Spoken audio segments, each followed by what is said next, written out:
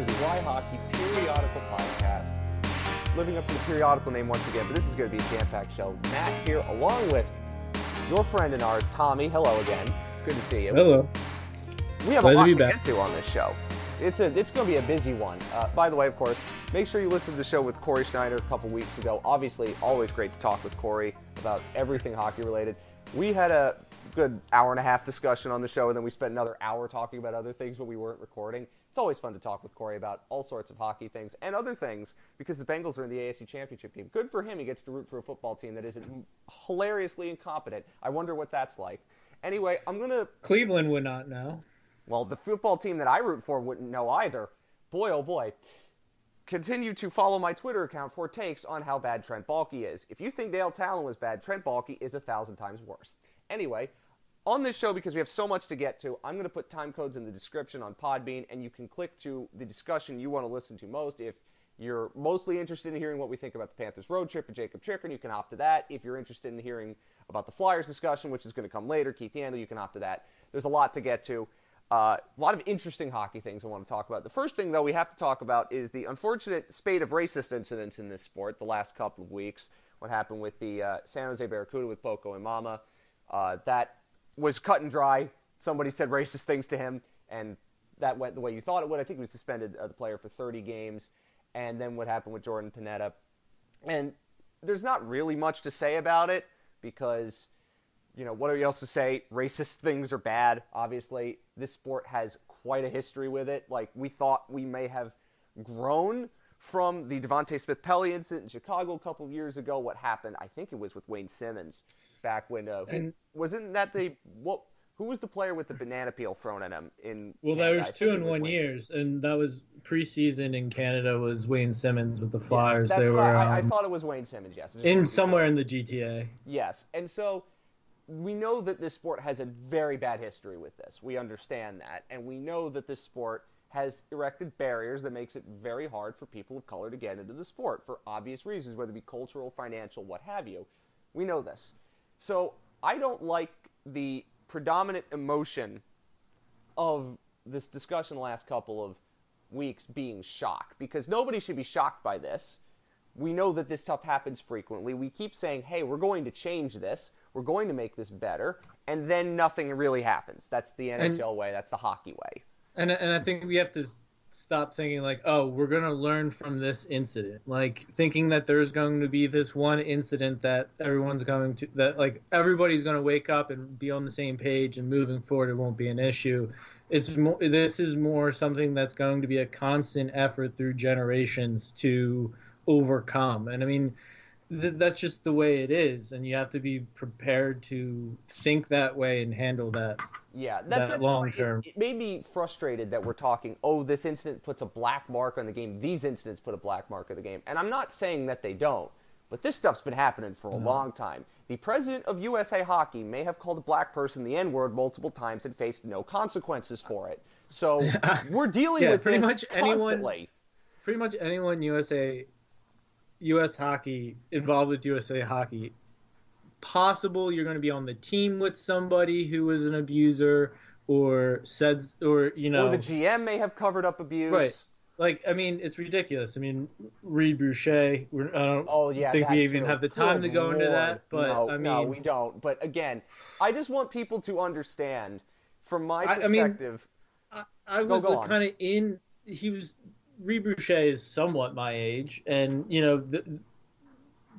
that hockey circle and things like that aren't super spread out, and this is all news to me and to a lot of people I know who, we'd never heard anything until it's coming out now, and you have to imagine it was probably coming out now because of he's probably trying to work his way onto an Olympic team or something, and this was done to stop that or whatever. I don't know. It's wild speculation. Don't run with that. But it's just ridiculous. Then all of this stuff is just the tip of the iceberg. Oh, when you say it's the tip of the iceberg, I promise, and I am not exactly doing in-depth Katie Strang level reporting on this, but I can tell you, even from the stuff I've heard, the stuff that I heard would make people blush.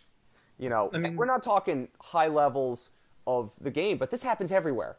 like, it's not just on the pathway to the NHL. This happens at all levels of the sport. And I'm going to say this not just when it comes to what happened with Reed Boucher, but in general, like with racism and people who shouldn't really be working in the game. I think the biggest challenge that this sport's going to have, if it even wants to take it on, and it's clear at this point, whether it's the NHL, whether it's USA Hockey, Hockey Canada, or any of the number of associations at the state provincial level, they're not interested in it right now, is the infrastructure of the sport. If we really went with no tolerance and punishing people for their actions, whether they be recent or more distant, the biggest issue would be the number of people in this sport that would end up having to leave the sport if we were going to truly go no tolerance.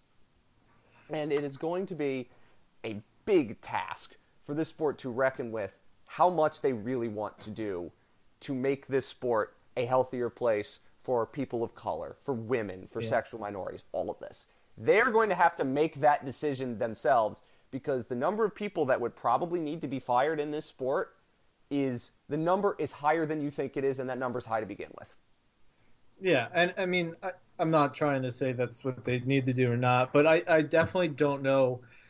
Zero tolerance is a great policy on paper and the soundboard off of, and to show like you mean business and everything. But I think what it does is, I don't know if it's as effective. I think it's, one of those kind of words only and empty promise policies that we've seen that just kind of doles out punitive measures in a PR way, and not really a consistent or effective way. But I think, what you were kind of talking about earlier is correct. I think they have to put into place a framework and a process to solve this issue. I mean, if this was related to player salary or finance, hockey related revenue, if this was related to, if this was like guys hitting each other over the head with their hockey sticks, this would be taken care of within a framework, within a body, and there would kind of be ways to weed out and dish out, punishment among levels, and kind of give everybody a fair shake and a fair say, because one of the incidents we've seen recently, there was a defensive misunderstanding. How I don't want to have these arguments and hash them out on social media. There needs to be a framework for that to be put in place. And I don't think it should be done under the same framework and the same people who deal with suspensions for fighting and leaving the bench and third man in and cross checks and hits to the head and all that stuff. It needs to be a specific and special expert or whatever terms you want to use, but it has to be fit for the need and fit for the use case of to handle these cases in junior, lower level, professional in the NHL in North America. I think we can have the money, we can have the infrastructure to put that in place. I think that when we look at what happened with Jacob Panetta, whatever the case may be, I think, in my opinion, if somebody's interpreting it, a black person is interpreting something as racist, I'm going to side with them, whatever the case may be in the past. But you're in a sense, you're right. I think that we can't be just doling out suspensions for this all the time, because if we went zero tolerance, truly, the number of people that would be completely wiped out of the sport, it would be a really, really high level, and that wouldn't be sustainable. So there needs to be education, right? There needs to be education in levels, in areas that can truly connect with hockey players. Like those virtual seminars that people skip over, that's not going to help anybody. But maybe it's talking with Willie O'Ree. I'm not sure that would be it either, but like there are ways to help make this sport more culturally aware of what you would have to do in order to... You're never going to be able to eradicate the racism because society is structurally in many ways racist, but you can do a better job within the confines of this sport to find solutions. And the sport, the NHL, these hockey governing bodies have to be actually willing to do that. And I've seen no interest in the NHL in willing to do that. I've seen very little interest in everybody else willing to do that. Again, when the head of USA Hockey may have called a black prospect the N-word multiple times. Well, not may. He admitted he did. Well, so when you look at that, you know that this is going to be a hard discussion. And the anger is righteous. I understand that. And people want this sport to be better. But we need to channel that anger into the right avenues to actually create meaningful change. I understand punishment's going to make people feel better. Like, there is a punishment for racism. I get that. But we are going to see more racist incidents in the future in the sport of hockey. Like, it's going to happen, and again, many more have happened that people don't know about. And there are people in this sport that are very likely racist. So we need to find a way to make this sport better, because at some point you can't keep handing out punishments and expect things to change, because we know that's not going to work.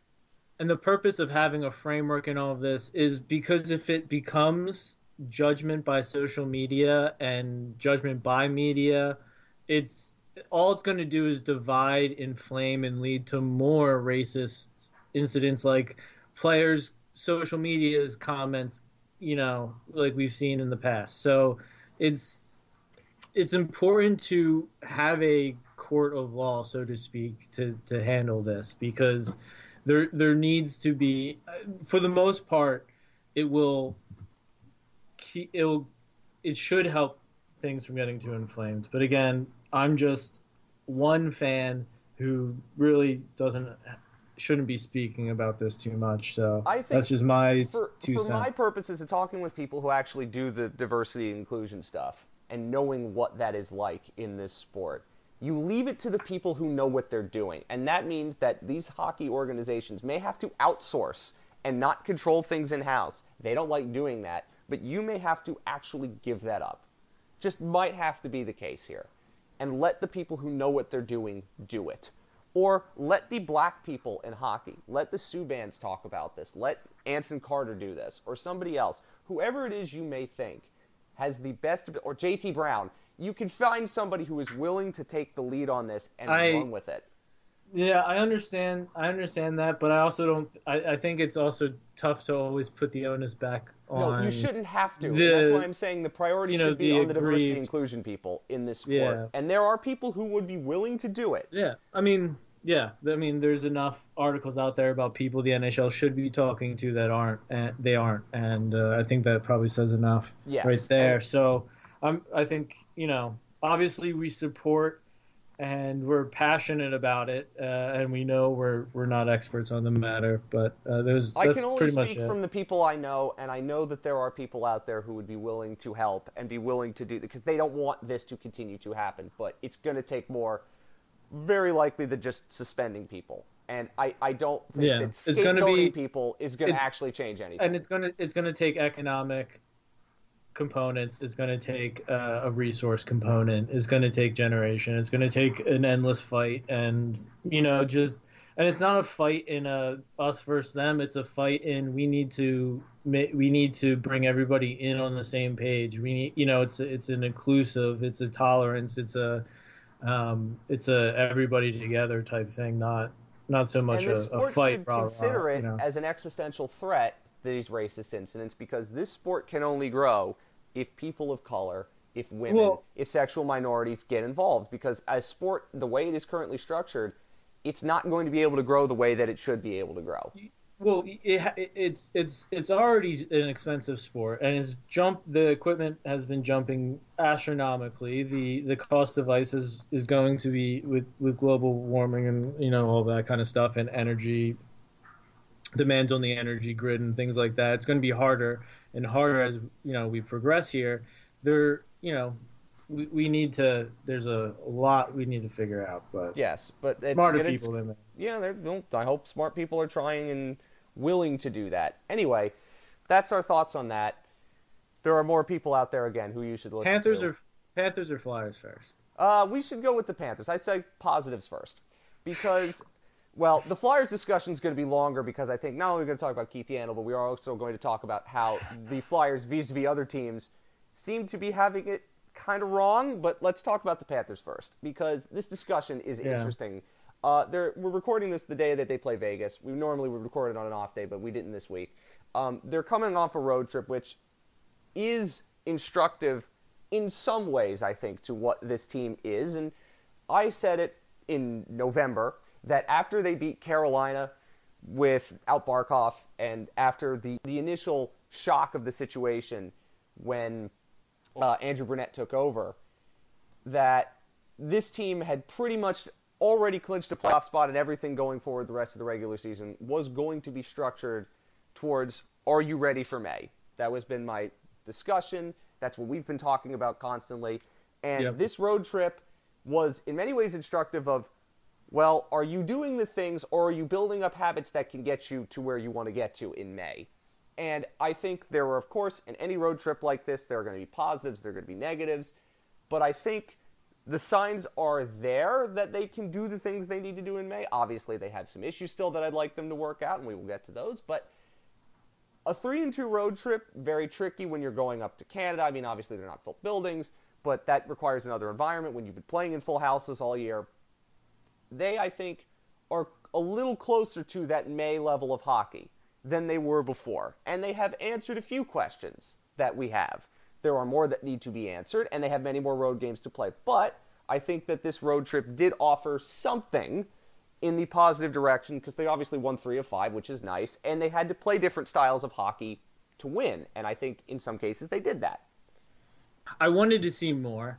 Obviously, there's some weird practicalities you have to take into context, like the sled dog trip, the day before Calgary. Some people are like, well, you should never go sled dogging, before a game. Well, I mean, if that's when you can do it, that's when you can do it, because trust me, I'm not turning that down. The content was exceptional, we have to say. I made the joke before. It's the first time anybody on the Florida Panthers ever carried around Sasha Barkov.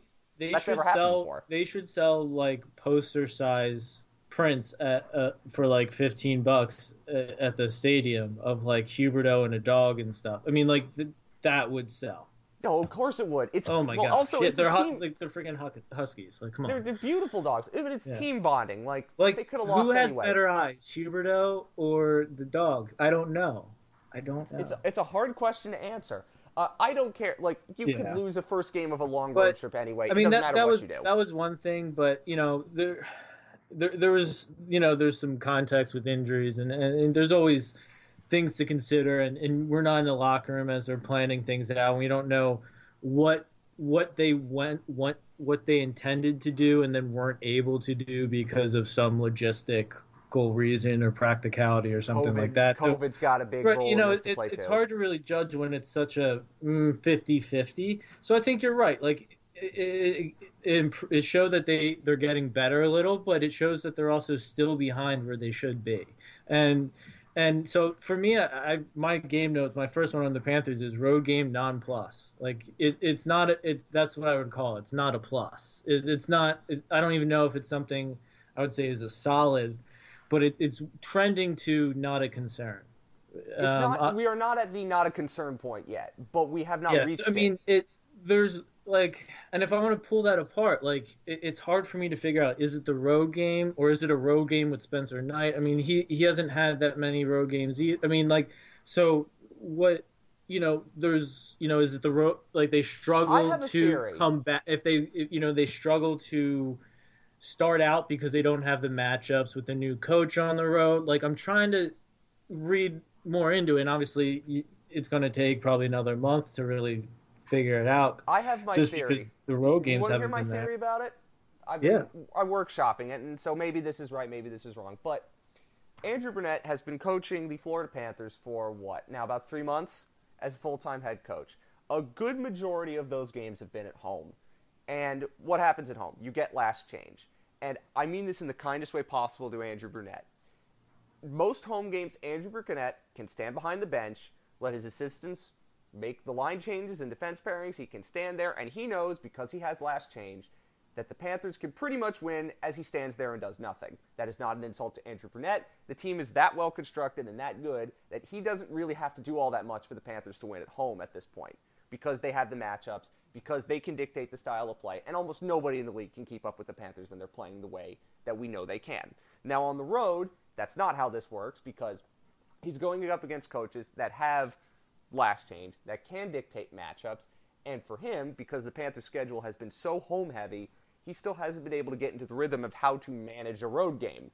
And I think, because there haven't been many of them, there have been some, but not many, I think that for him, the habits of knowing how to match up on the road, the habits of knowing those little instinctual things that the good coaches that Joel Quenneville had, of knowing what to do on the road to spark a team when you're not playing well, how to be able to, take the air out of a building, things like that.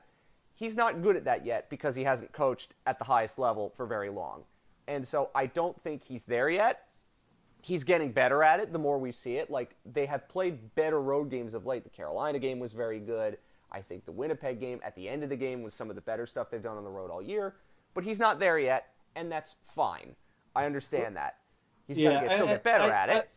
I understand that perspective, but I think it's more – I interpret it that as just being one component of – they don't play when you talk about what's a good road game, it's not usually, you're not talking about the style of play the Panthers do. You're talking about grinding it out, winning back momentum, getting through that first period and then capitalizing in that second period, and making advantage of the long change and that kind of stuff, and kind of more trench warfare and slowly tilting back the ice and that kind of stuff. That's more, historically what's considered a good road game. And that's not the Panthers, or that's not usually the Panthers. And I think, from that, it's hard to play that run and gun style if you come out flat and you don't have the change and everything. A lot of teams come out better at home too. That's part of it.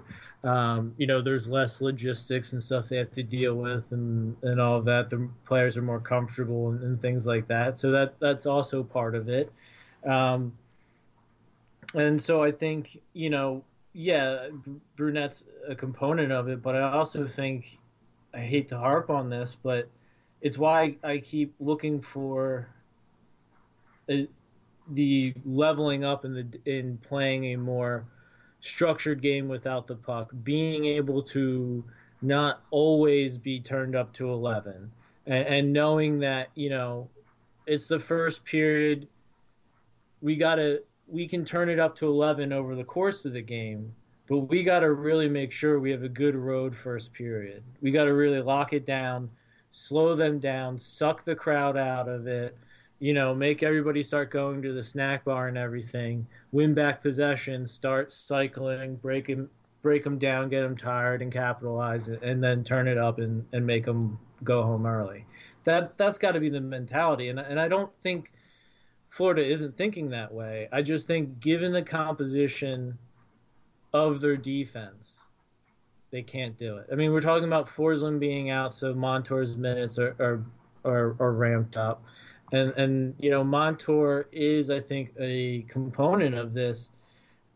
I think he's a good defenseman, but we have too many of the similar defensemen, and they all are playing their best when they're all over the ice, chasing the puck, going up, almost being a fourth forward. And, that is great in the regular season, and Montour's putting up the points because he's playing on a high-scoring team, getting some power play time, which, Florida doesn't need him on the power play. They definitely have enough defensemen to play him on to play someone else on the power play. But that's, I think Montour is a guy that is a nice body to have, but he puts you in tough positions if he can't play a more stationary, structured game, or backward skating game without the puck game, or at least tailoring it on the road and in the first period, or in certain situations. Because they didn't start any of those games particularly well. And I don't mean to throw it all on Montour. I'm just trying to use one player and one example. No, to I show completely get that. A larger that thing. I mean, if Nudavara was in the lineup, I could say Nudavara too. Is a similar type D, and that D pairs last year. We talked about unlocking that. So that's why I think Zito is really targeting a top four defenseman. And if you're looking at it, Montour's kind of as much as we like Montour, $3.5 million for someone who's going to play on your third line, third pair, or be your extra defenseman. That's a lot of chump change. That's more than what Uyghur makes. It is actually. That's not that far off of what Chychrun makes if you're going to go out and get Chychrun.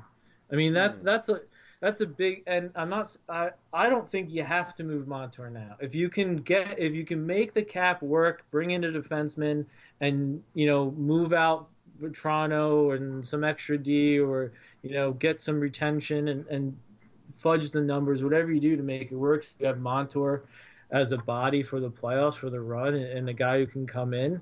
That'd be great. But I mean, you're looking at next year of way more complicated cap situation.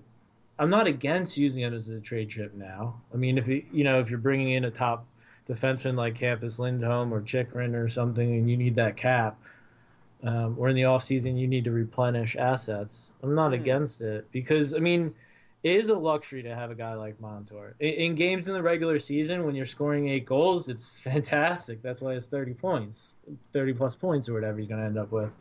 But it's not. People forget how even Uyghur playing Montour's style of hockey got toasted in the playoffs at times, because it's a whole different animal, and you can't just divert to that run and gun, and that's all Montour can do. He struggles to really handle a lot of play in the zone off cycle and stuff, and he constantly puck watches, puck chases, forgets his assignments and things like that. He's not a bad defender. He's an NHL defender. It's not a bad contract. It's just the Panthers have found guys like Forsling and Carlson for free, have guys like Ulevi, Kierstad, Prisky, you can be extras, and if they're going to add another a top four defenseman, you have that guy they bring in, Ekblad, Uyghur, Forsling in your top four. You have Gudis and Carlson as your third pair with those extra bucks. Levy, I think before he got hurt, was starting to look. Again, he's may never reach the potential he had in his draft year, but I was starting to like what I was seeing from him. And then you have Nunavari, who I don't want to expect that he's going to play. I think I'm not expecting him, but I mean, it's not out of the realm of possibility that after the cap is no longer an issue, he's a body at some point in the playoffs. That's how they're deep enough at that third pair. I mean, yeah, he's athletic. He can play 20 minutes. I don't want to harp on him, but in the same vein, I don't want to harp on Chychrun being that D they can go out and get. There's other defensemen. I've already talked about Hampus Lindholm. There's always going to be who's that next Adam Pelech, who's that next Devon Taves, who's that next, Forsling.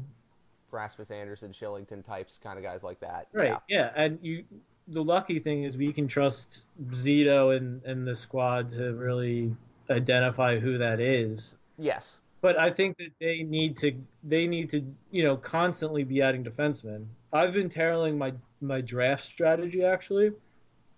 Just seeing where the league's going. The last couple of drafts haven't been anything special, but just throwing it on defensemen who I think can play 20 minutes, top four roles, and play both sides of the puck and lead to possession, good habits, that kind of stuff. So I want to get into a couple things from this road trip that I do want to mention that were good. They played terribly in the first period at Edmonton. They were awful, but they found a way to stay in it, and eventually, I mean, that's what good teams sometimes do. See, I have the opposite. I didn't think they played awful. I thought that was closer. That was the closest they came to a good road period. They didn't break. They withheld the bend. They knew that they were going to have to withstand a little bit of an onslaught coming in. You're always going to have to deal with runs. The other team tilting the ice, getting a couple shifts where they're getting the run of play and getting a bunch of shots, and you're going to have to make sure it doesn't go in. That's always going to happen, even when you're playing teams you outmatch. Edmonton had a lot of motivation that game to come out strong. And they did. And I think Florida that was probably one of the better first periods I thought on the road trip. And I was really looking at first periods in the road trip because it showed that things weren't going right, but they were fighting through it. And you could tell that there was much more checking over their shoulders. Is there a guy behind me? Where's this guy? Am I in the right lane? And everybody's sticks were down. Everybody, active sticks, not just sticks down, but active sticks on puck. There's a lot more hand motion communication and covering and switches and that kind of stuff. It was. You could easily see that being the kind of road period they faced multiple times in the playoffs. And it was messy. It was sloppy and everything, but the things I've wanted to see on the road I saw in that first period, and it turned to them being able to overtake it in the second and drive it home. And I think thoroughly embarrassing. The periods of the road trip were the last two against the Jets. In the fact that you were talking about locking it down, by the end of that game, the Jets had nothing at even strength. Everything came on the power play, and they played much better defensively in terms of just a team game overall. And because they knew at that point, all right, we've got the better of this team. We know we can score against them. So we can now dial it back, we can lock it down, and we can win the neutral zone. And they really won the neutral zone in that game. And I think, if we're looking at the positive sides, they add that first period component where instead of kind of relying on, okay, if we bend and not break in the first and then just have our usual second and thirds, we'll be fine. If they can kind of start coming out and dictating a little more play on the road in the first period, and like you were talking about, unlock that coaching, the in-game adjustments, to pace. But it's not just they pace, did that in the second period to the third in that game against the Jets. They were active adjustments to stop that game from being played the way it was, and that allowed the Panthers to dominate the neutral zone. Things were tighter defensively, and they knew, because they were cycling the puck, they were creating chances, not just rush chances, but actively dominating offensively. The Jets are not good defensively, let's be fair, but you got to still do that on the road too, and they actually did that. And that was as comfortable a 2 periods on the road I've seen them play in a while, and that's what you have to be able to do. And we're not saying they need to win an entire series on the road, but in situations where, the chips are down and maybe you lose a home game in a playoff series, that's very possible, you have to be able to do that on the road no matter whether you have home ice or not. And there are signs in some of these games, even against Vancouver, where Vancouver sludged the whole thing up. They didn't they were frustrated, but they didn't give in. They kept doing the things, I think the little things that good teams find ways to do when you are not able to play the way you want to play. And Vancouver did that too against Edmonton. Vancouver is a very well-coached team now with Bruce Boudreau.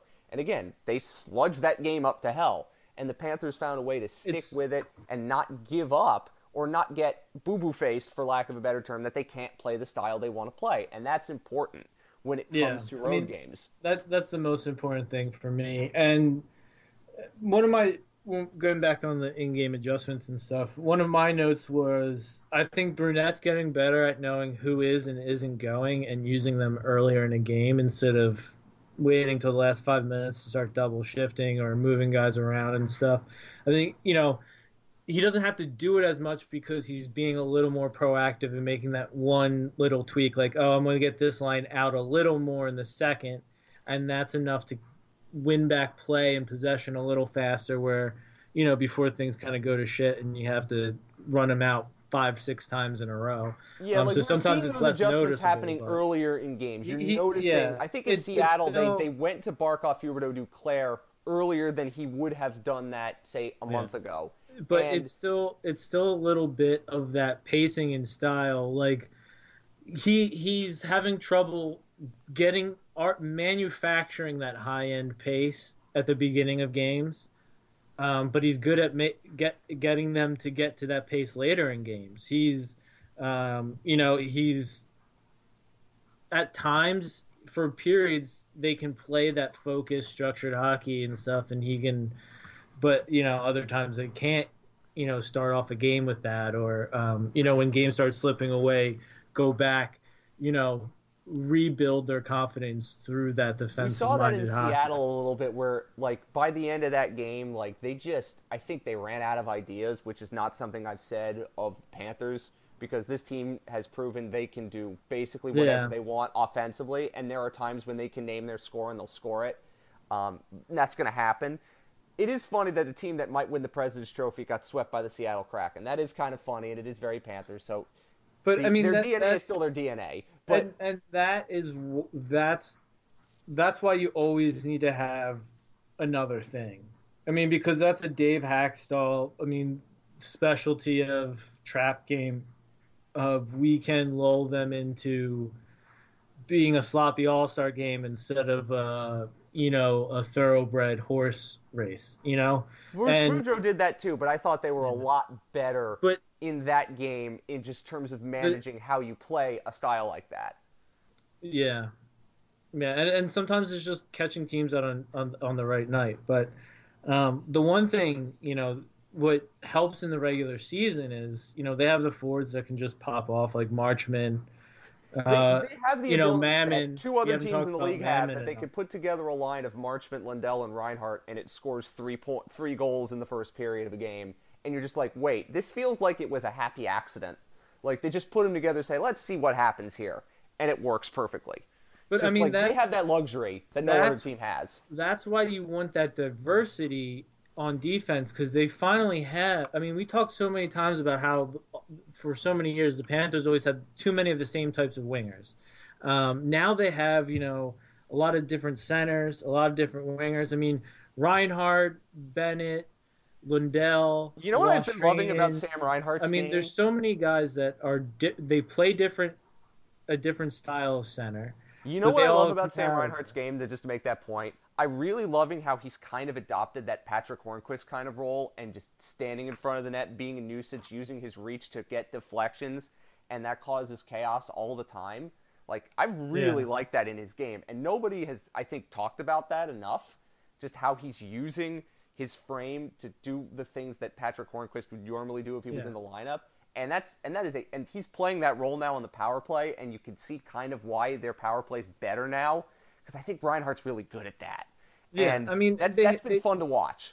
You have a lot of forwards. They're not all multi-dimensional. That type of all their forwards are dynamic in their top 9, but Duclair's not as multi-dimensional as Reinhart, but that's okay. They don't need him to be, because they can plug and play the different interchanges. Duclair's defensive game in recent weeks has been incredible. How many times has he used his speed to break plays up on the back check? It's awesome. And that's the type. You need all horses going in all directions and in all facets to win a cup, and it's good signs to see. And it's you're looking around at this forward group. It's why they should be going for a D, because I would love to bring in if you can give me a Claude Giroux, do it. I'd love to see that too, but they have the ability to move Vetrano, Tippett, Denisenko, and go for it now. This is, I cannot stress this enough. This is the year to go for it. I think Vito's listening to you. Yeah, I don't think he needs me to tell him. I think we finally have a GM that's doesn't need to figure out a way to sell the value proposition to the owner. I think we have a GM who knows he has the ownership's trust and doesn't need to ask and is just going for it. Where I don't. The other GMs there are no questions. There's nothing you need to ask. At this point, I think Zito could trade Knight. I don't think that town ever brought the results enough to win the faith of an ownership to trade a guy like Knight, who they might really like and see as a future money maker. You know, I think Zito could sell the ownership on trading Knight right now to Arizona for Chikrin or for whatever they need to get done. He could sell it. Now, 100%. I don't think that's going to happen, and let's pivot this to the defenseman discussion because there's a lot of talk about Yeah. Jacob Chikrin. And I remember when those rumors first started happening. This is not me flexing, by the way. I'm just saying it. I texted Jeff Merrick, and we were talking about that, and I said, Florida's going to be in on this because not only do they need a defenseman, I mean, the number of Chikrin jerseys they would sell would pay half of their debt off, it seems like, right? They lose money every year, but they would pay their debt off with the number of Chikrin jerseys they'd sell. That's not the other big number. No. But I mean, like, it's 1, 2, 3 more seasons at 4.6 million. Or less if Arizona has to retain, which is possible. Right. But like that is a If your top four is Uyghur, Chikrin, Ekblad, and Forsling, what else are you supposed to do against that? Yeah, I mean, and you know, you get out a guy like Hampus Lindholm, that's somebody later in the career who, you know, hopefully isn't going to be breaking the bank too much, or, you know, it's an expiring contract, could just be a rental. You know, but there's a lot, you know, a D of Chikrin's value is probably 6.5 at this point. So, you know, like Uyghur is going to be asking for probably 7. Well, the right things are going. It's possible. I wanted to talk about this though because we're seeing what like the Coyotes want in this trade, and we're hearing a lot of rumors about that. Now, I think we're seeing the sticker price at the dealership, and everybody knows you haggle. You know what I mean? Well, I mean, in the before times you did. Now with inflation, maybe not. But I'm just saying, like, for this trade, I can't see a world in which Anton Lundell is involved. And the reason going why, back to and the I point, think this is, Spencer Knight's out the door before Anton Lundell is. Yes, you're correct. You're absolutely 100% correct. Because Anton Lundell, if you trade him, you make your current team worse. And why would you do that? Anton Lundell, he's a as piece a of third-line going. center, but he's also, like, he's going to be really important in the next couple of years having that entry-level cap hit when the other crunch comes in. But right? This is going to be huge. Even beyond that, I would say he's their 7th best forward, if not maybe even 6th at times. I mean, like I don't know if it's still up to date anymore, but at one point he led NHL forwards in takeaways. It's possible that he still does. What? And you know, like I think he's that important because you're gonna have to go out and get a third. How much do defensive 3Cs cost at the trade deadline, Matt? More than Anton Lundell has. You know what I mean? Like, yeah, like. But also, like, he's not a defensive third center. Like, he can play that, but he's not that. It's just he's the third line center on a team that's obviously insanely good. And I think people are now just starting to realize, oh, he might win the Calder too. I think everybody was focused on Zegras and Raymond and Seider and Seth Jarvis and players like that. And now they're realizing, oh, wait a minute, this guy's really good too. It just happens that he's on an insane team that has so much depth, and we don't pay attention to it. I think he makes the top 3. But he should. I mean, it's hard to do this objectively when you're on a team that's such a wagon, which Florida is. But like the things he's doing, 20-year-old centers should not be doing in this league. Like it's just it's preposterous how good he is already. He is one of the only untouchables for me. Yeah. I mean, he in a trade. You're right about them, Spencer Knight, but I also don't think they do. Like the thing is, are you? I know you might be willing to do that. I wouldn't. Dude necessarily sucks this year, man. I mean, I mean, I don't want to be so pejorative, but I mean, his game against Vancouver was pretty good. His game against Vancouver was okay. It was okay. I mean, the issue is, I mean, what do you do when it takes him 15 minutes of gameplay to just even find his bearings in the NHL? How are we going to pretend that's okay for his development, for anything? I mean, like, every game, he's getting smoked for the first 10 minutes. It's just about how many shots they can limit. I mean, the reason he had a good game on that road trip there was because he didn't get many shots in the beginning. Well, also, Vancouver didn't really have any offensive weapons in their lineup, but he played well.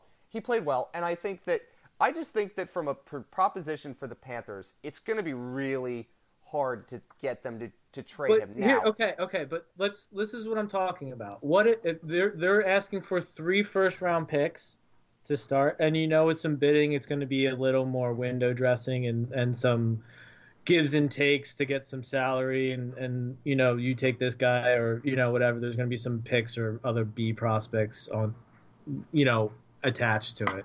But if they're saying I want Lundell, I want Tippett, I want Mackey, and I want blah blah blah. If I say, well, Knight counts as 2 first-round draft picks, I don't really want to give him up. But if you want him that bad, he counts as 2 first. So I'll give you Knight and Tippett and Gilden, and we'll call it a deal. I mean, if Zito thinks that's the move that puts him over the edge, or gives him enough to then go out get some other pieces too and make a run for it, I'm not going to tell him no. I mean, because what Spencer Knight has shown me is what the majority of good top 60 overall draft pick goalies have shown me, and I'm a huge believer in the Russian goalie they drafted last year. Huge believer. Zito's already traded a guy who I thought was just as good as Knight, so I think Zito's capable of trading it. He is going to be playing at the Olympics. Right. I mean, yeah. I mean, and this is a guy who's played better at the NCAA level than Knight has, if I'm going to be straight up honest with you. Yeah, I think he's probably played on a better defensive team, Northeastern, than what Knight played on, which was a little more flashy, just go out, score a lot of goals team. Well, you got more high on talent at BC than you would at Northeastern, but I don't think it happens that Knight's included. I'm just saying that what your point is correct. Lundell's untouchable. If Knight's included in the trade for Chychrun, you wouldn't be shocked. Knight's a guy that you give up but you value highly in a trade where it makes the trade if you're giving up Knight, you don't have to pay the 3 first-round draft picks because you're saying he's a generational goalie prospect or whatever you want to saying, so he counts as 2. That stuff happens all the time. In the end, do you think they pull off the Chychrun trade? Because I think they don't.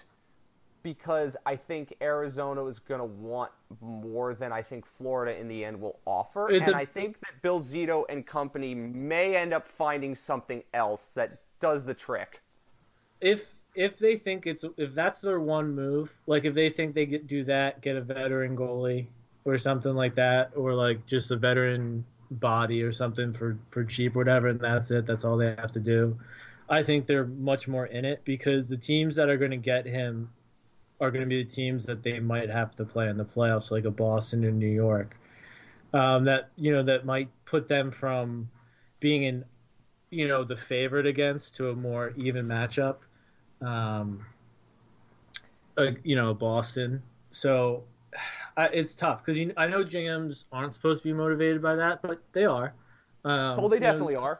There was a rumor out there that the Panthers might be interested in Evander Kane to keep him away from Tampa, which was never going to happen, by the way. They don't need any forwards. But I'm just saying, that's definitely out there. And specifically in the East, because everybody knows who's going to be in the playoffs. It's not like there's a playoff race in the East. And but I mean, also, we're kind of getting an idea of what those matchups could be now. But I could see if Zito thinks I need to get a couple pieces here, and I can't, I think Zito's going into the trade deadline with a bucket of people he's willing to trade and a reserve bucket of guys if he has to trade, he will trade. And that's all he has to play with. Because they don't have that many picks, they're kind of somewhat limited, because you have to keep so many guys to kind of make a run for it. So he has to spend them efficiently. If he thinks he has to get another center, a backup center, a backup goalie, and another defender, he might go to the Kraken and get Mark Giordano because it'll be cheaper. Hate that. I wouldn't. Hate that. There's a lot of options I'd be okay with because I trust the GM. You know who I wouldn't hate if they went after him? And maybe this is because I'm thinking about a past version of this player. If you say Klingberg, I'm gonna... No, I'm not saying Klingberg, no. I mean, I would if it came down to Klingberg or no D at all, yes, I'll take Klingberg, but he's not the type of D they need. Absolutely. But he would be a better. I don't think they're in on Klingberg at all because I think they have so many defensemen like that. It's like, yeah, I mean, like I wouldn't mind if they like I wouldn't put it past them to send like a futures or a 7th round pick to the Flyers to get Kevin Connaughton back because it's a familiar D body that if no, people it's another start Flyers dropping D. like It's another Flyers D I'm thinking of. Who? Justin Braun. Oh God, no.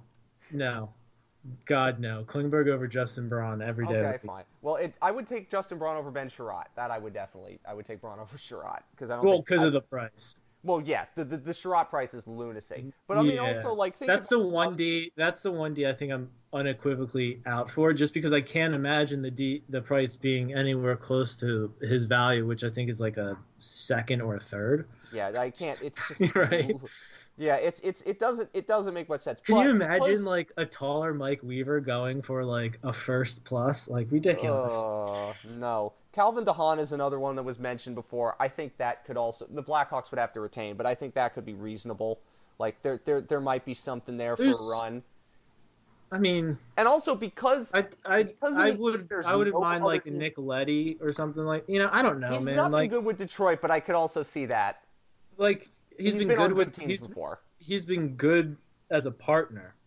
He's and that's kind of I'll take that too. Yeah, that's another one that I think would be reasonable. I don't think the price would be that high. Again, it depends on how many bodies they need, what they think they need.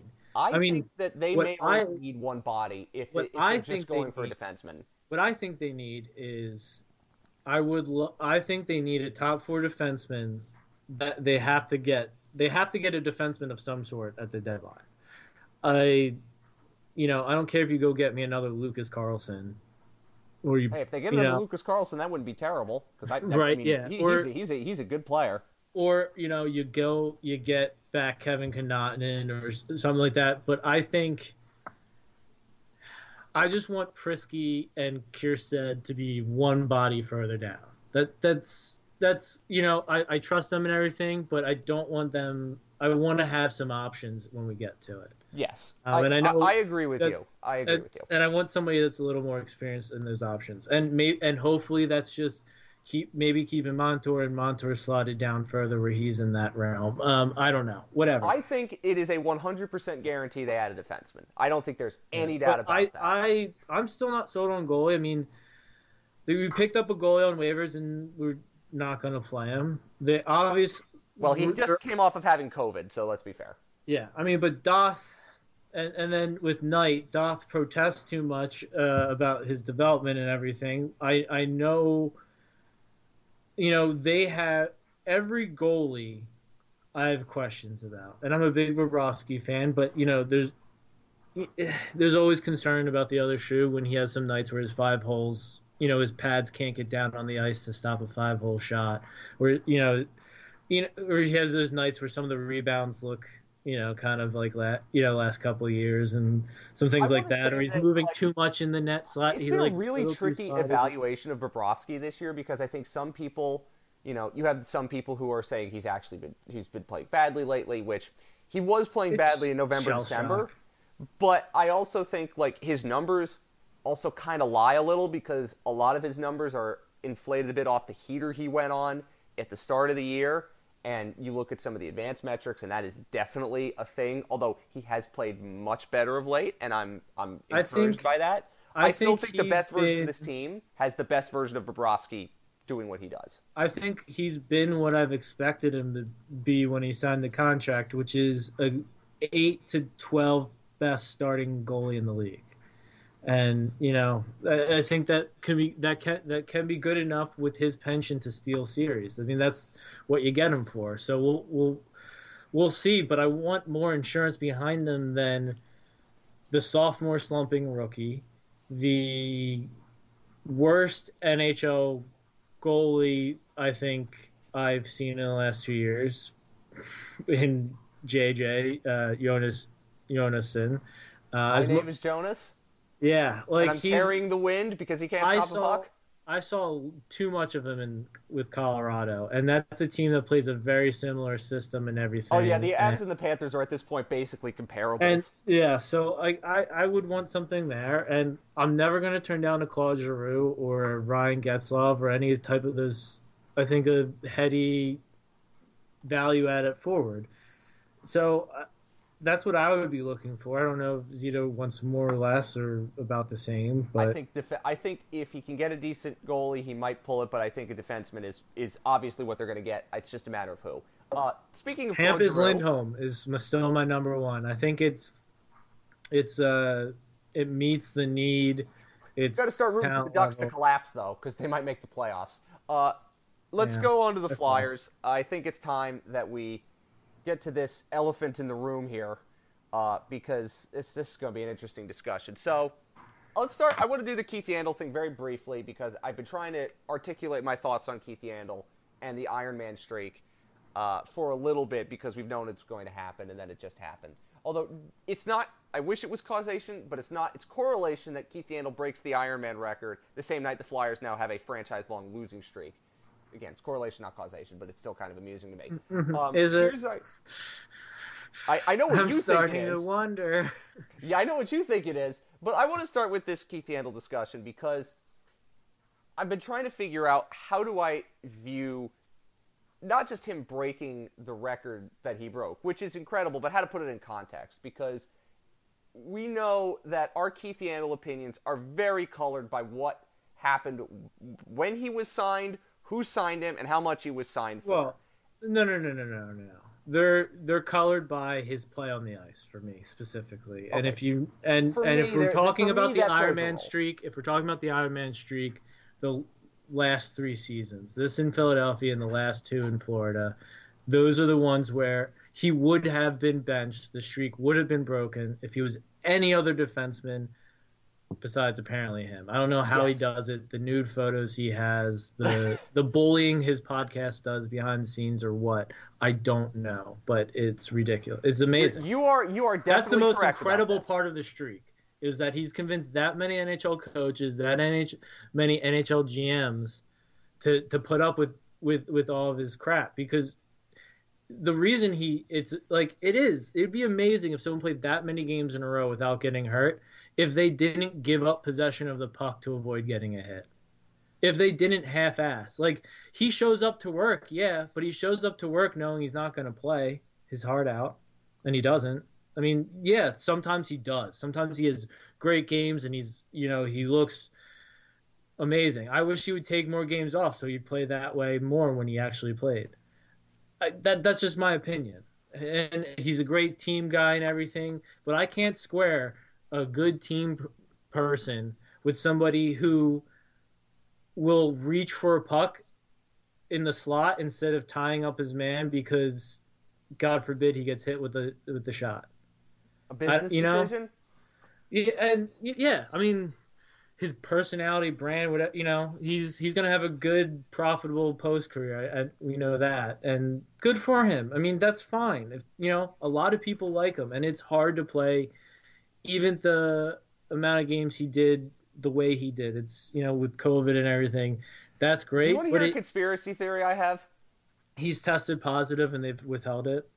I don't think that, no. But when the Hurricanes and Flyers game got postponed, and there didn't seem to be a reason for it to be postponed, does somebody wonder if Keith Yandle may have had a positive test and they wanted to do extra testing to see if the streak didn't break?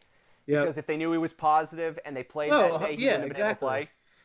Exactly. I mean, Elliot Friedman said in his write-up about it, and he didn't mean this in a bad way, but I guess he just kind of let it slip out or something, that the reason Yandle chose Florida over much more lucrative deals was because Chuck Fletcher said he was committed to making sure he got the Ironman streak, a.k.a. he was not going to sit no matter what.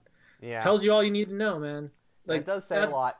But I say, that's last season, for sure, we know for a fact he was never going to sit any game no matter what. And until the playoffs. And then he sat. And we called it from a mile away. Well, I think I called it in the first podcast of the year. Like, if the Iron Man streak doesn't continue in the playoffs, folks, he's going to get scratched. And he did. Because I think the Panthers, everyone knew, like Bill Zito knew that Keith Yandle couldn't play anymore at the level that Yeah. was required. And the team, because he is a So great teammate. what in are the we room, celebrating? Like, this is what I mean. Like, what are we celebrating? Like, we're just celebrating a guy's personality and the fact that he's like, he wants to be here and he keeps showing up to work, whether he like is gonna play hard or not. Like, I don't know. Like, some of it's fine and everything, but I think there does deserve to be some dissenting voice who puts it a little into context, or at least tries to say like Phil Kessel is not the epitome of work ethic or anything like that, right? But well, no according to one, Steve Simmons, certainly. no one will say that Phil Kessel has deserved to be benched on merit in any of his games over the streak. Really, I don't think. I mean, he was still good enough to play on really important lines on in back-to-back cup runs very recently. He's still leading Arizona. I mean, yeah, he's not playing on teams that are in it or anything like that. And he's a forward, so the barometer's lower. But no one's gonna say like, yeah, He still he's scored not. 20 goals last year. Yeah, like no one's gonna say Phil Kessel isn't in the top 12 forwards. Yeah, but it's easier to be in the top 12 than in the top 6. I get it and all this stuff, but that's kind of the position. There's a lot of times over the last year, the last couple of years, you can say Keith Yandle wasn't in the top 6 defensemen. Oh, he was never a top 6 And that's defenseman for the Panthers and last that's year.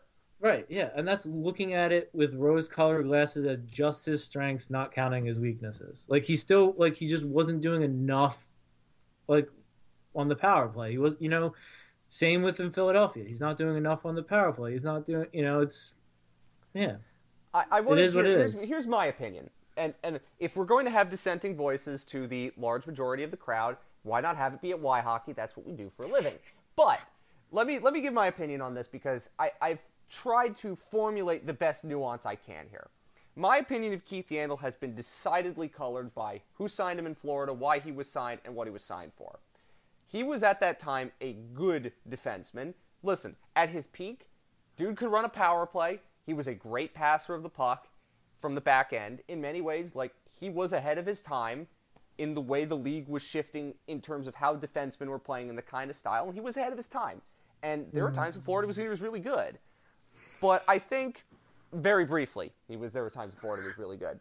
But let me add this.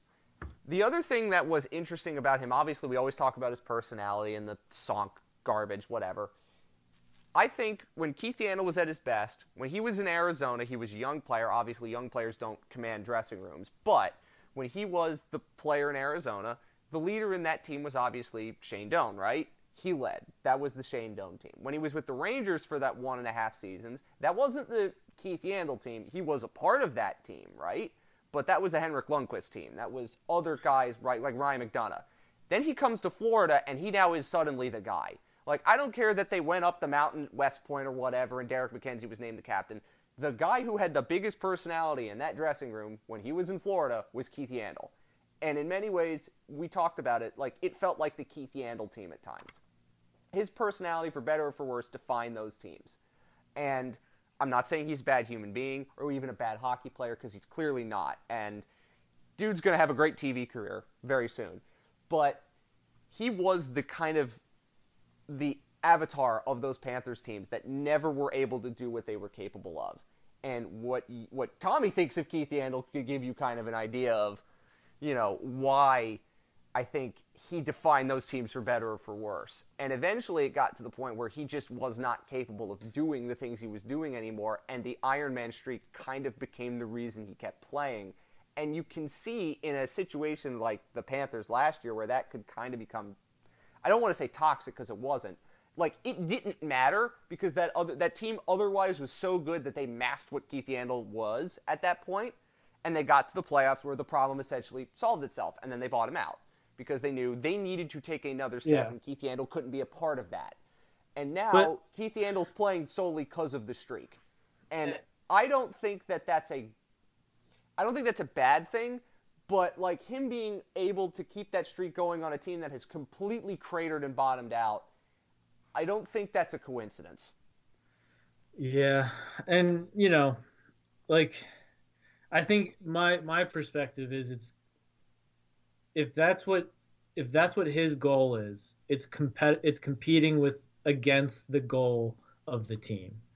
And that, I mean, when he, what was the main thing the Flyers were trying to do? Rebuild their blue line. It probably would have helped if Ryan Ellis wasn't hurt this year like he was. But, because of that, Yandel had to be a bigger part of it and had to be part of that rebuilding blue line. And instead, he's going, it's about his streak. I don't know. I don't want to talk too much about it because, again, at the end of the day, I mean, I would have no problem. Have no problem telling Keith Yandel to his face too. I think you're a great hockey player. I think you're a great guy.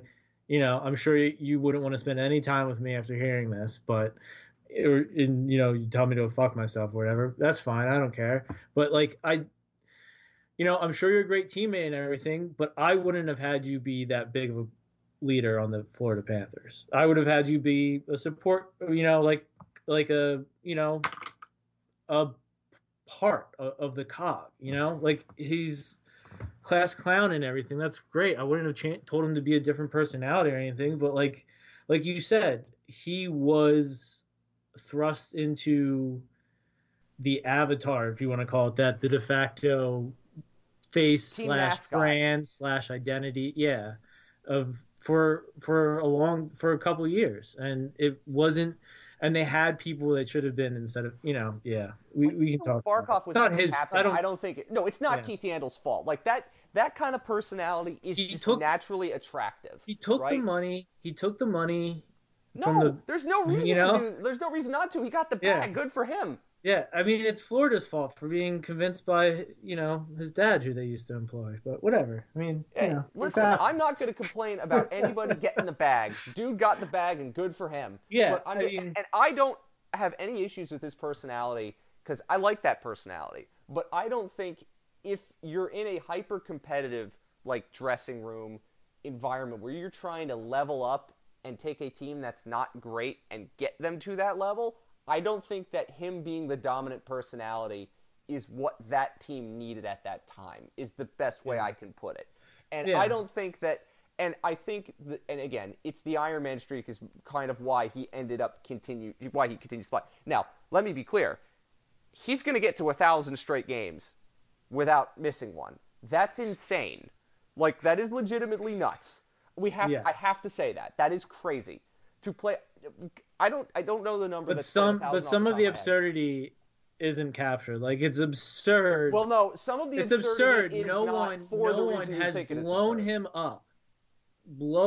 up because of some of the things he does. I mean, he is a sneak and I don't mean this in a bad way. This is one of the things I like about Keith Yandel, but he's sneaky dirty with his stick and stuff and in corners and things like that. The fact that no one's just taking offense or he's gotten somebody on the wrong day at the wrong time and they just turn around. And you know why that is because because no player wants to be the guy that ended the streak.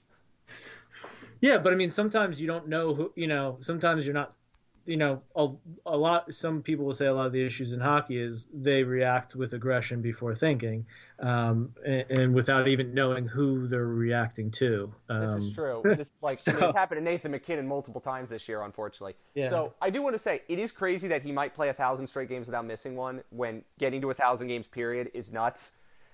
But I also want to say that if in the end Phil Kessel has a longer streak than Keith Yandel, that would also be pretty funny. And I would enjoy that quite a bit. Here's the thing.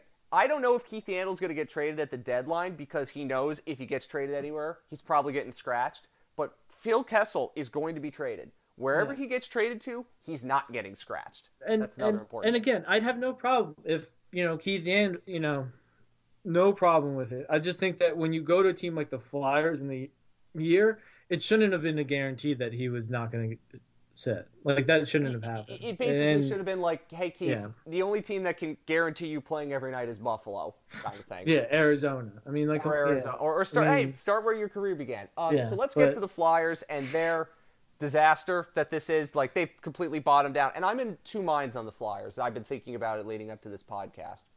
And the first of this is, which might be the Flyers' opinion right now, which is, hey, Ryan Ellis hasn't played basically all year. He's played like 2 games. We needed him. We don't have him. Sean Couturier's been hurt. Kevin Hayes has been hurt. And Kevin Hayes has dealt with, obviously, the tragic death of his brother. So this has been a year in which a lot of terrible things have happened that we have not been able to control and have not gone the way we would have wanted. We can be better next year when things are in a better place. Or the alternative is this team cannot win with the core is currently constructed, but we can't get rid of a lot of these contracts because they're too long and too arduous. We're going to have to rebuild. We can't tank, though. Like, we can't trade everybody and rebuild on the fly. Why not? I think that's the Flyers' mentality because they don't think they can rebuild because of the market. Now, whether they should like actively go tear it down to the studs is another question entirely. And for me, you're already going to be bad enough this year. You're going to trade Giroux. You're probably going to trade Ristolainen, and you might trade other guys for spare parts. You need to load up on draft picks regardless. And next year, they don't have a great cap situation. They only have about $12 million in space, and that's assuming the cap doesn't go up, and I don't think the cap's going to go up after what happened this year with COVID.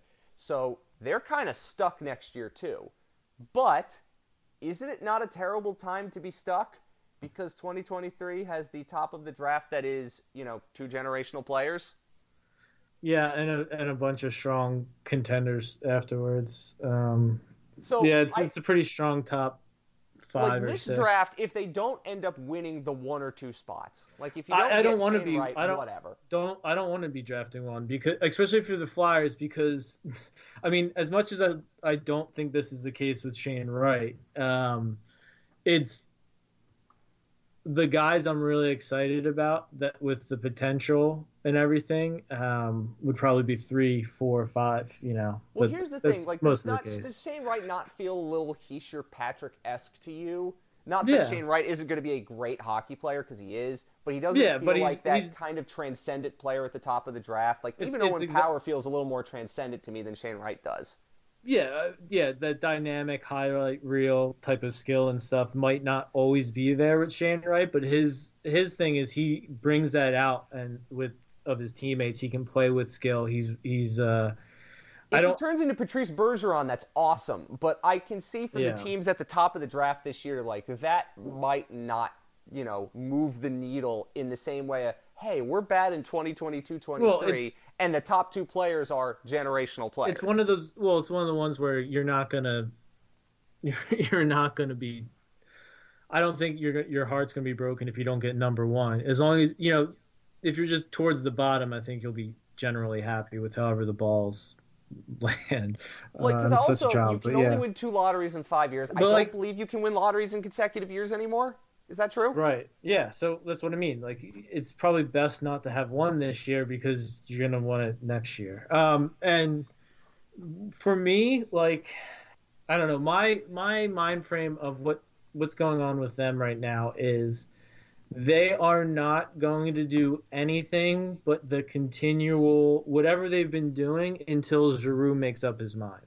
So that terrible bullshit press conference they had yesterday was all because they can't officially do anything until Giroux makes up his mind.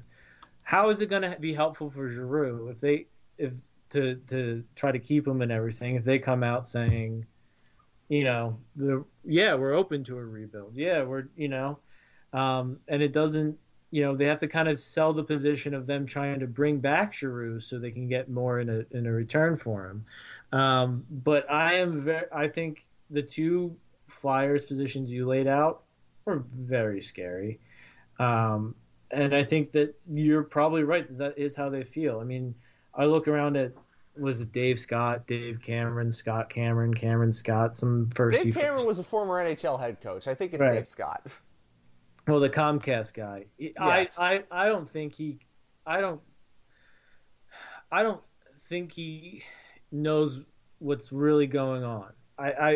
There seems to be a disconnect from the top of the Flyers organization to what's happening on the ground. Yes. I could not believe I mean, like, what has Fletcher done? They've matched the franchise losing streak.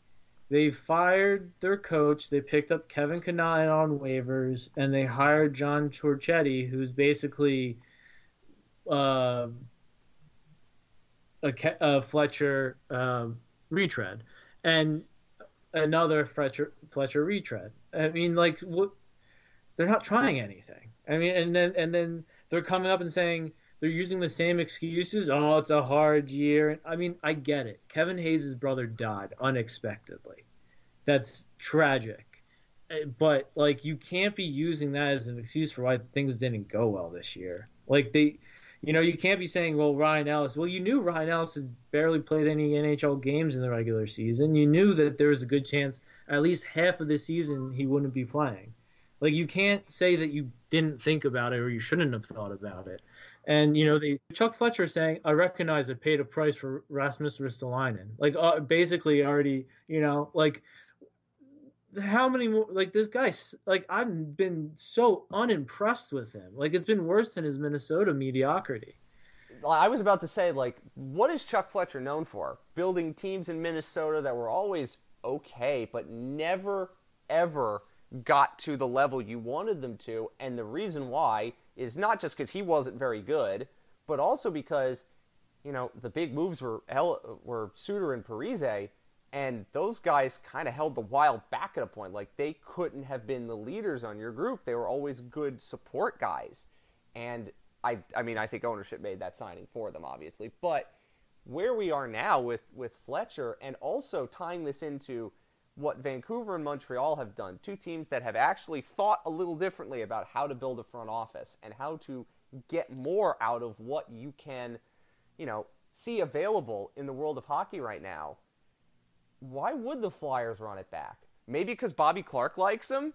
Because we have that podcast interview where he absolutely blasted Ron Hextall for the decision to draft Nolan Patrick. But, I think Bobby Clarke's a great storyteller, and yeah, I'll take that Cal McCarr story. But as far as what should be happening inside the front office of the Philadelphia Flyers, Bobby Clarke has lost the right to. You're absolutely correct. Like, Bobby Clarke should not be dictating what's happening. I should be listened to more than Bobby Clarke because, at this point, you just need you can't have the same voices in there that have been saying the same crap. Like, this team, and if Bobby Clarke that and that story makes Bobby Clarke look terrible. For the future. Yes. I mean, if you're that, I don't know. Man, if you're Bobby Clarke and you know that kid's going to be that good, you make sure it's done. I don't know, but whatever. I think the thing for me about the Flyers is when I look at what Vancouver has done, they hired a Swedish general manager. Yes, Jim Rutherford knew him from Pittsburgh, but there's only two non-North American GMs in the league. And right. The first non-North American GM is pretty good, I think, for his constraints. And we never got to see what Patrick Allvin would do as a scouting director and assistant general manager because Penguins never had draft picks.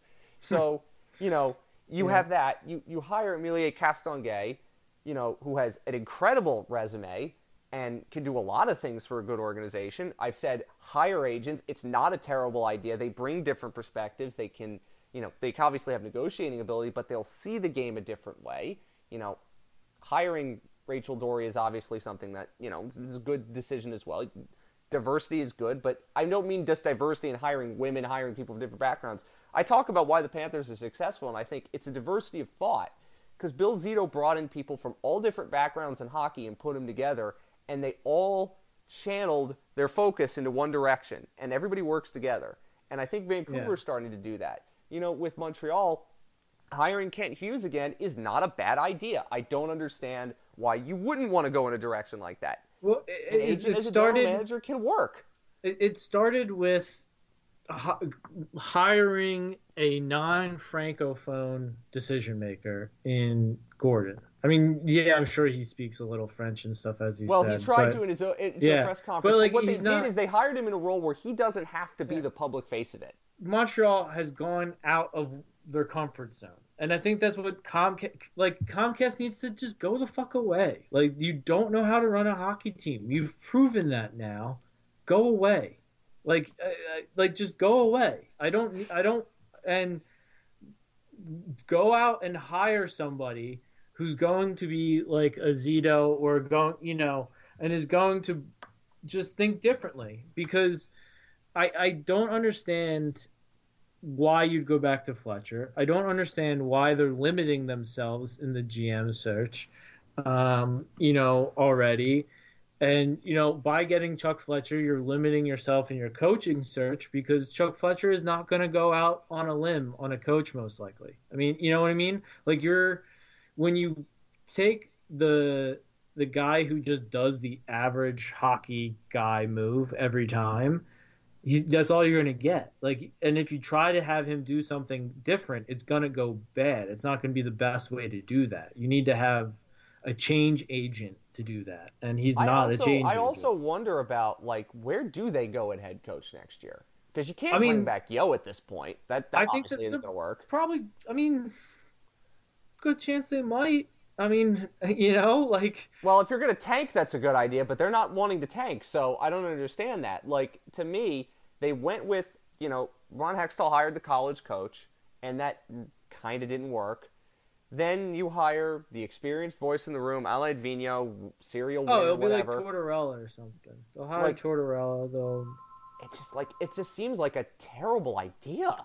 Because, what this team needs is probably a young coach who can grow with them. And there are a lot of good guys out there who I think could do a really wonderful job of figuring that out. Because as it's been proven, you can get decent young coaches in the league, and it can work. I mean, Andrew Brunette kind of just dropped in out of the sky and has become a pretty decent head coach. The team's pretty good for him, but right. Maybe Chuck Fletcher would have done that because he's got Wild connections, but obviously I don't think that's going to happen now. But that's where my questions lie. Like, where are you going? What is the reason for Flyers fans to get excited other than this team accidentally being bad enough to maybe get Connor Bedard? They don't know anything other than we need to go for it. That's all that they know that they want to do, but they don't know how to framework that out. They don't know how to achieve that and actualize that. They don't what's the identity of the Flyers? There is none still. Like, are they good at what do they need? You don't know. It's everything. I mean, you don't even know where to start at. Because are they going to keep Giroux or are they not? Should they move on from Ellis and Couture? All these vets. Fletcher says he's going to be trading a lot, but who are you trading? Seriously, who you going to who really wants Van Riemsdyk at $7 million clip for another year? Who are you going to trade? I don't that's really going to move the needle a bunch or bring back value. My point was, even if they wanted to trade some of these guys, I'm not sure they can. And so next year, you're basically bringing back, the depth pieces are going to change, but you're basically bringing back largely the same group, maybe with or without Giroux. And that group is already proven, none of them healthy, but that group is already proven that it's not particularly good. So we're they're stuck. I would trade. My opinion is trade everybody. Everybody on the defense, Provorov, Ristolainen, I'd trade Sanheim. Sanheim would be a great trade trip to have to move. I would just be trading everybody. A lot of guys have expiring contracts, so if they're not here, you don't bring them back. There's some, you got to figure out what to do with Kevin Hayes. I think you can probably move him, but I would just be. I want to rip it down and start over. I've just been. That's where I was in the summer, and every day I've been proving more and more right. A big market franchise can do a rebuild if you do it right and you present a plan to the fans that they will buy. I'm not saying that they should do this. I'm saying if they said, "Hey, Danny Briere is now our new GM. Danny Briere understands what it means to be." I'm giving it as a hypothetical. I'm not saying do it. But I'm saying, Danny Briere is a Flyer. The fan base will definitely gravitate to him because they have good memories of that. I don't care. I just want them to build a good hockey team. I don't care if the fan base is on board. They'll win them over. Philadelphia will show up for this team and back this team when they start playing good hockey. And so just do whatever it takes. They had way more patience for Hextall than anyone imagined they would. like it's not like they will come back. I mean, look at how many people still pack the Eagles and stuff. I mean, they'll like they will be able to Well, I mean, With Comcast money, they will be okay. They will be fine. I don't think And that so should have any issue rebuilding so because what big I market teams can do this.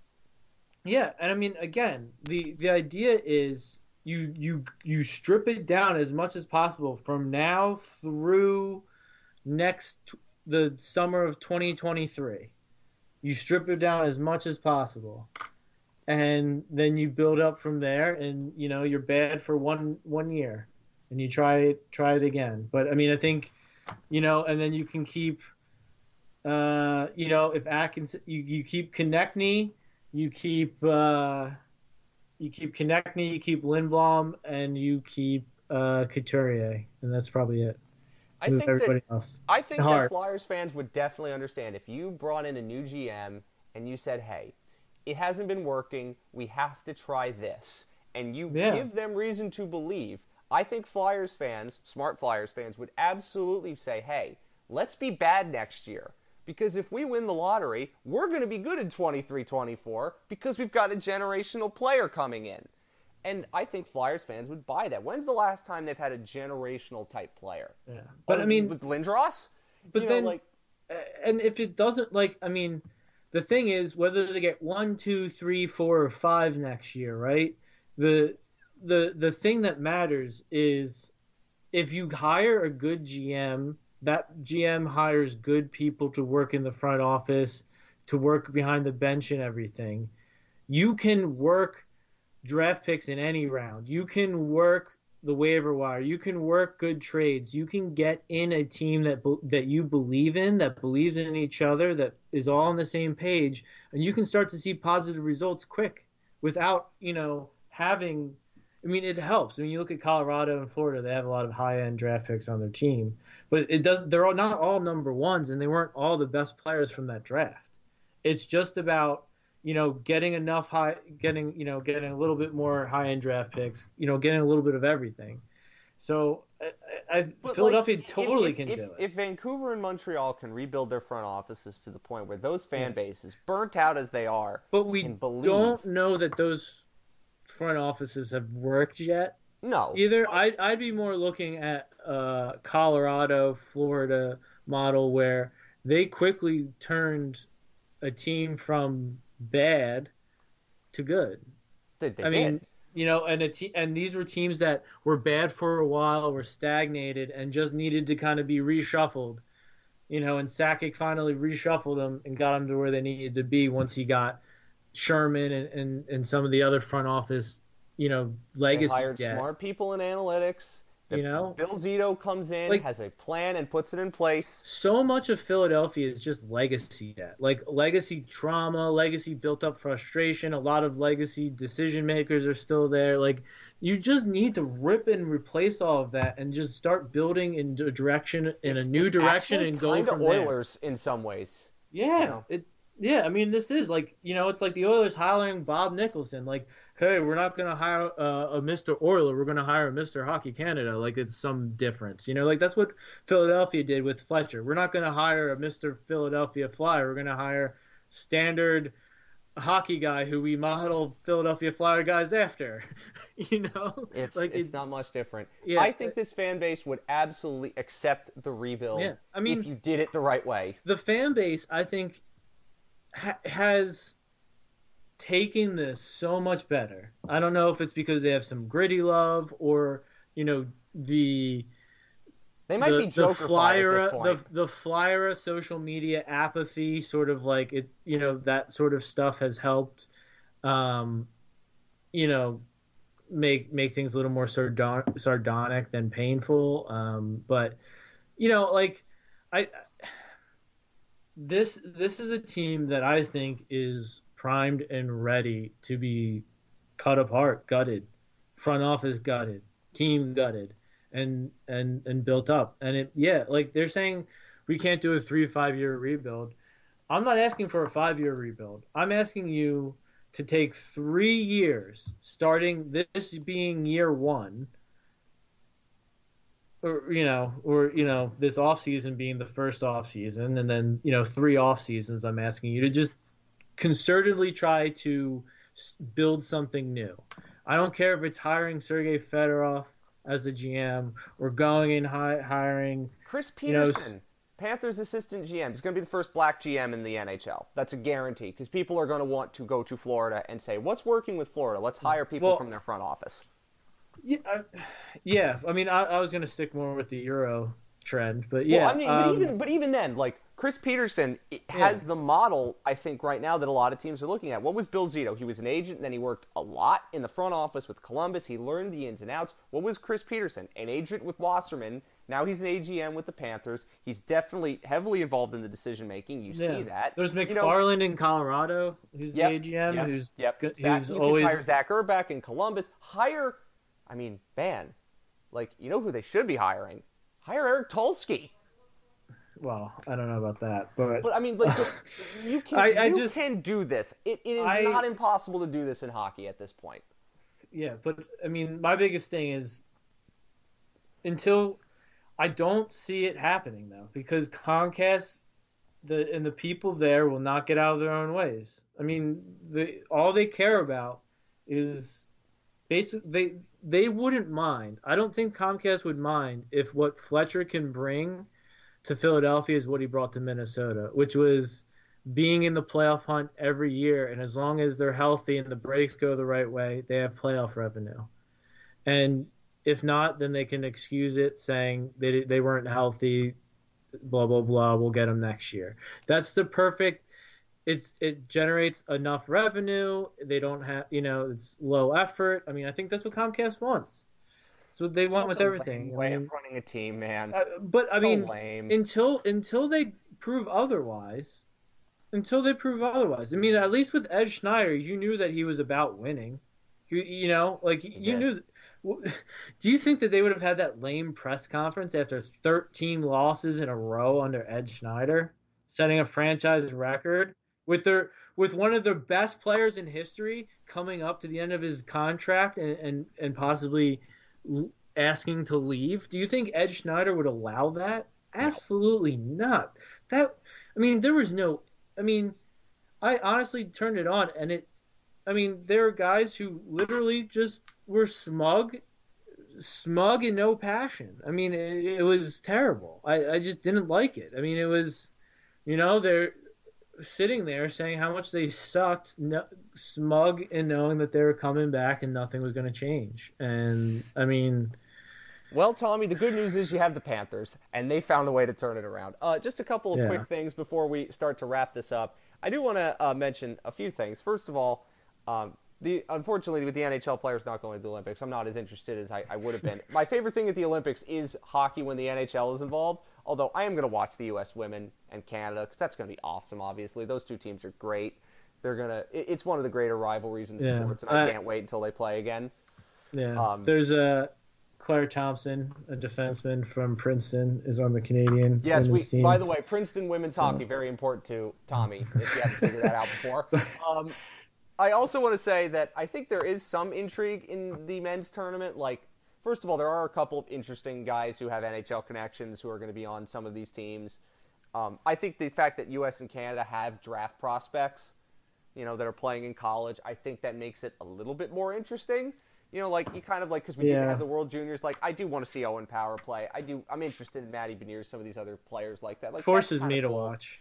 It does kind of force you to watch, but also I think there are. If you look at some of the connections on those rosters, I think there are some interesting players on them. Like, I was looking at them like, oh, I remember that guy, right? So I already have a good drinking game for Olympic hockey. Okay. And this works for most NHL teams. And it works better if you don't go into the game looking at the roster. But every time somebody who skated for the Florida Panthers touches the puck in this Olympics, drink. Okay, so I'm going to go now. You will get drunk. Oh, you will get. Well, you'll get smashed really quickly. On Canada, Corbin Knight. You remember Corbin Knight? I do. Jason Demers is on Team Canada as well. Yep. Yeah, I remember him. Who else do we have? Team China's Yeah, I'm not going to bother with that. On Germany, did anybody play for? No Marcel Gottsch on Team Germany though. That's a shame. I like Marcel Gottsch though. He was a good player. Was there anybody on Team USA? Stephen Kampfer. Stephen Kampfer definitely played for the Panthers. Nick Shore, he did. Nick Shore did. Who else? Michael Repick, he definitely did. First round pick. Michael Frolik, that's a former Panther right there. Russia, who we have? Russia, there's Gusev. Yeah. Nikita Gusev did. I think he's the only one, but there are other guys like a lot of these guys like had a cup of coffee in the league or were once prospects that never worked out. I'm trying to think who else is Switzerland. It's always Dennis Mulligan's on Switzerland. That's cool. Hey, it was one trade that our old friend, can we talk about that? So obviously Marchment has a great game, and again, Marchment has worked out. He's become a solid everyday, bottom six NHL guy who can slide. Can I quote the Bob Ross? We don't just have mistakes; we have happy accidents. Right. Yeah, but I mean, if anybody, like the Leafs fans, going like making fun of Mulligan or whatever because of the trade, those trades when they happen, you can't ever subscribe a winner to at the end. You know what I mean? Because it's just kind of like, all right, Mason Marchment at the time wanted to get out. He wanted to try a new organization. Dennis Malgin, same thing. They were like AHL deal for AHL deal.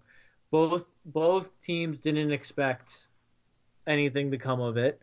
Both teams, didn't have any, good or bad. It was just kind of a move to satisfy player demands.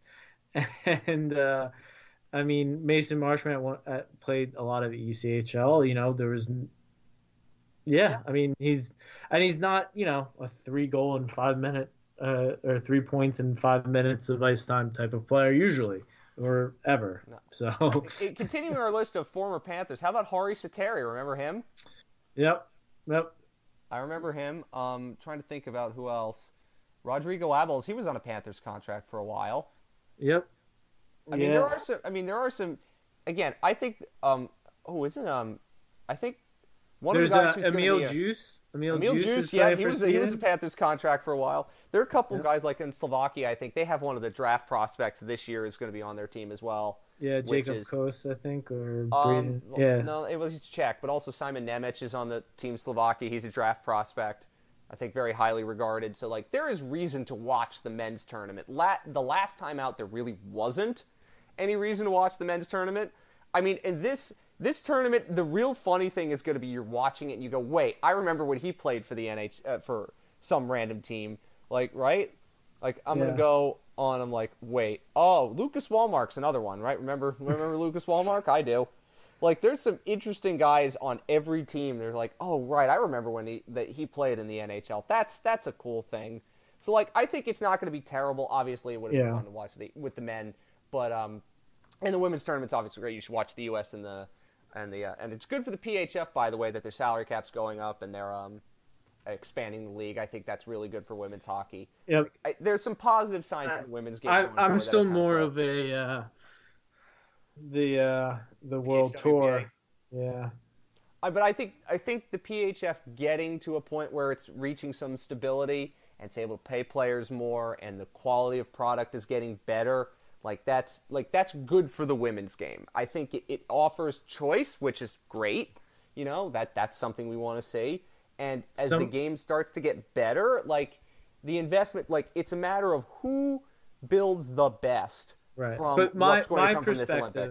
My perspective is a lot of the highest end hockey players are actively choosing to not take part in that league and do something else because they see it as more beneficial. Well, the other thing that's going to be interesting for the women is who retires and who gets hired by an NHL team when the Olympics are done. Because I think there's a good number of people who are going to end up getting hired by NHL teams, which, again, there's no reason not to. They're smart about hockey. Why wouldn't you? I will want to make a couple of other things to mention briefly. Looks like the Arizona Coyotes are going to spend 3 to 4 years playing in a 5,000-seat college rink. Oh, boy. I still think this is all leverage to play in Glendale. I do, but I think it's time. This is time for Gary Bettman to leave. I mean, they need to move Arizona. I mean, or have somebody who's going to have a strong arm and find a permanent solution and just make it work. Whatever shepherding and stuff that Gary's done has not worked. We now know too many of the skeletons in the NHL's closet that Gary has happily and gleefully kept, whether it's concussion stuff, brain trauma, whether it's emotional trauma and abuse. We know a lot of the damage he's done with the salary cap, hockey related revenue, escrow, the lockouts. We're poised for probably another one because the players are pissed off about broken promises with the Olympics, because he couldn't deliver there. The list goes on and on. I think is more and more. You will not. Arizona is going to be in Arizona until Bettman's gone. There's going to be the NHL is going to fight tooth and nail to hide every bit of evidence or testimony in all the lawsuits and stuff with concussions and all the abuse and stuff that's being uncovered until Gary's gone and replaced with someone who thinks differently. And let's be honest. If they moved Arizona to Quebec, players would have a lot more money in their pocket. Escrow would be less. I wanted to make my comment because of the Brad Marchand escrow comments at the Carolina Hurricanes Twitter account. That was kind of funny. I like that, but what I need to see from Panthers fans is if they play Boston in the playoffs, you need to start chanting escrow at Brad Marchand just for the trolling purposes. Yeah. But here was my first thought about that, and nobody brought it up. I should have brought it up when that tweet was going. I'm like, hey, Brad, if you're really worried about escrow, why didn't you lose to the Leafs in one of those playoff series? You would have made bank if the Leafs advanced in the playoffs. Yeah, or the other thing is, how come the players are always happy to give up escrow? Why are the players always happy to give up escrow? Well, then you saw the Alan Walsh response to that tweet, and Brad Marchand was like, buddy, this ain't that kind of discussion. That was kind of funny, I have to admit. But if you're going to go and say this organization is the reason they paid 20% in escrow, no, the reason you paid 20% in escrow is because you agreed to the deal, where if the owners aren't guaranteed X amount of profit, you give them money so they get a profit, because you believed in that business model of owners having guaranteed profits even at your own expense. That's why you pay that escrow. Because Don Fair, who also probably needs to go because of multiple things, you didn't advocate for yourselves, because anytime they want to do something, they want to go to the Olympics, they want to do this, they want to have a taxi squad, they want to have they want some sort of safety measure. Guess what? Players pay for it. That's what the NHL goes. If you want it, you have to take it out of escrow, and then the players go, okay. It's not Carolina. Carolina themselves doesn't do that. It's Jeremy Jacobs, the owner of the Boston Bruins, who's the most, Jeremy Jacobs. Yes. who's the biggest reason players even know what escrow is. These guys who just played junior their whole lives, yeah. Yeah. Anyway, is there anything everybody else in the NHL is so anti-workers, even the workers. Is there anything else you'd like to mention on this show? I think that's a great way to end it. No, other than Claude Giroux, please leave. Don't. In a sense, you deserve to go chase a cup. You deserve to go beyond this, but also help the Flyers move forward by moving forward yourself. So where do you want them to go then? No Colorado or Florida. Selfishly, but also they're the two best chances. But I think Colorado is where he fits in the most. If I'm being honest with you, I think Colorado can probably pay the most and get away with it. I think Boston would probably be the second team he fits in the most. I don't know if he can win a cup there, and I know Toronto. You know place for him? Minnesota. Yeah, but to me, if I'm Claude Giroux, I'm making a list of the 4 teams. I think 4 to 6 maybe at the most teams I think can win a cup, and I'm keeping it to those teams. I don't think Minnesota gets on that list. Fair enough. Anyway, that's been a wonderfully exciting, long, brilliant podcast. We have a lot more to get to in the future. Stay tuned for a couple guest shows. Things might lighten up a little bit when the Panthers don't play because they just had fewer games postponed. But Y Hockey will continue during the Olympics. Plenty of good stuff to look for. And again, keep your eyes peeled. Good stuff coming down the pike. Thank you again for listening to our rambling nonsense. And good night and good hockey.